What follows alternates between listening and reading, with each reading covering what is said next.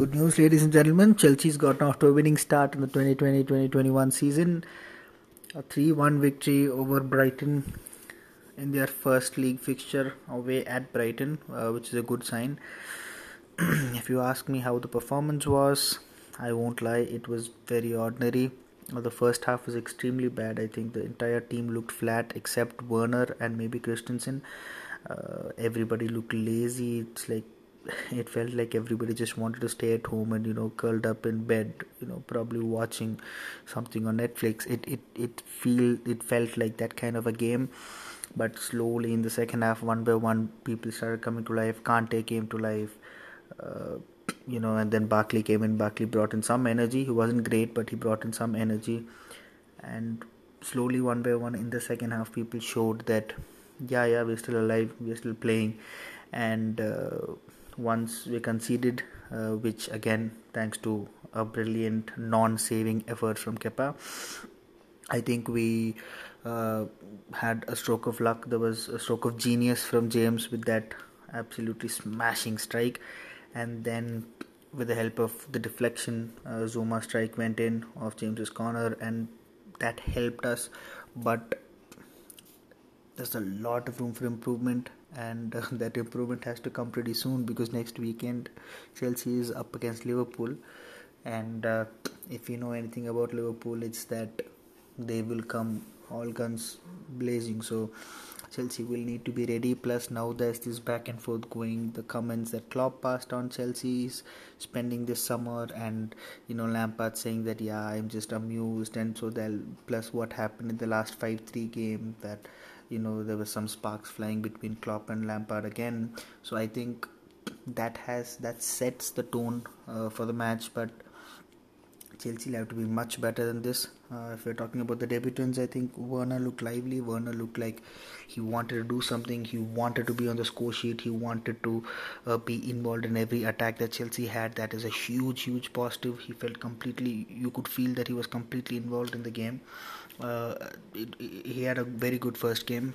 Havertz, on the other hand, was invisible for most of the game. Only portions of the game where he was involved in the attacking build-up of a few balls, but apart from that, Havertz had a pretty quiet debut. So we will still have to wait and see how he comes in. The absence of Pulisic today probably might have hurt him a little bit. The burden would have come on him, because Mount was seen predominantly taking a more defensive position early on.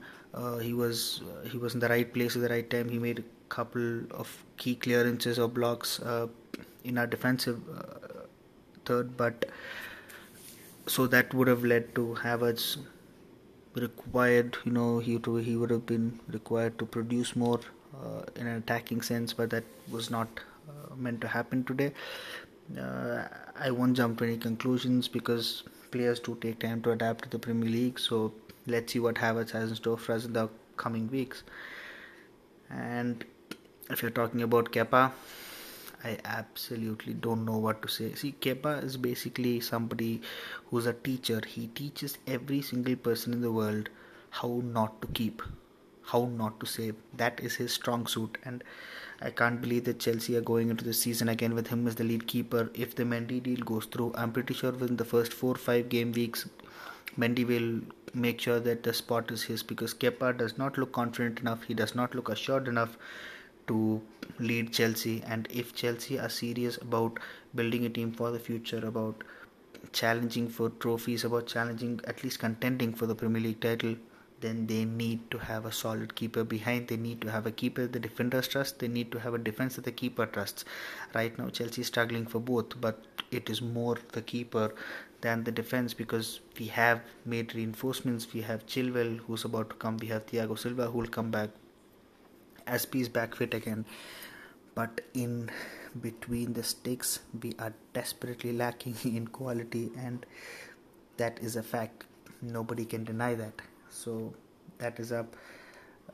Chelsea, good start, not a great performance, but a good win, a much needed win. It gives you the kickstart that you need to get through the season. And for a team that has as many new additions as Chelsea, you need these few early wins so that you can push on. because these wins give you the momentum. It gives the players some breathing space, that buffer time needed to adapt to the Premier League and bring out and play their natural games.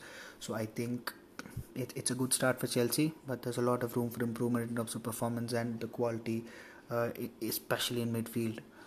If you're talking about Sheffield versus Wolves, it was a game that Wolves came blazing out, 2 goals in the first 7-8 minutes, and then the game just sauntered along. Wolves had complete control of the ball in the first half. Sheffield barely threatened Wolves' goal. I think for the first 40 minutes, Sheffield did not even have a shot. And then in the second half, slowly Sheffield grew into the game, but still Wolves had enough control. They did not concede. The defense was solid enough. There were a few key chances for Sheffield that they should have converted. That could have helped them put more pressure on Wolves to at least get a point, but that was not to be, and it meant that Nuno Esposito got a winning start. A day after extending his contract with Wolves. So it means that Monday night has seen 2 away victories, one for Wolves and one for Chelsea, and both teams are off to a good start. Now let's see what happens next week. Until then, see you all. Bye-bye.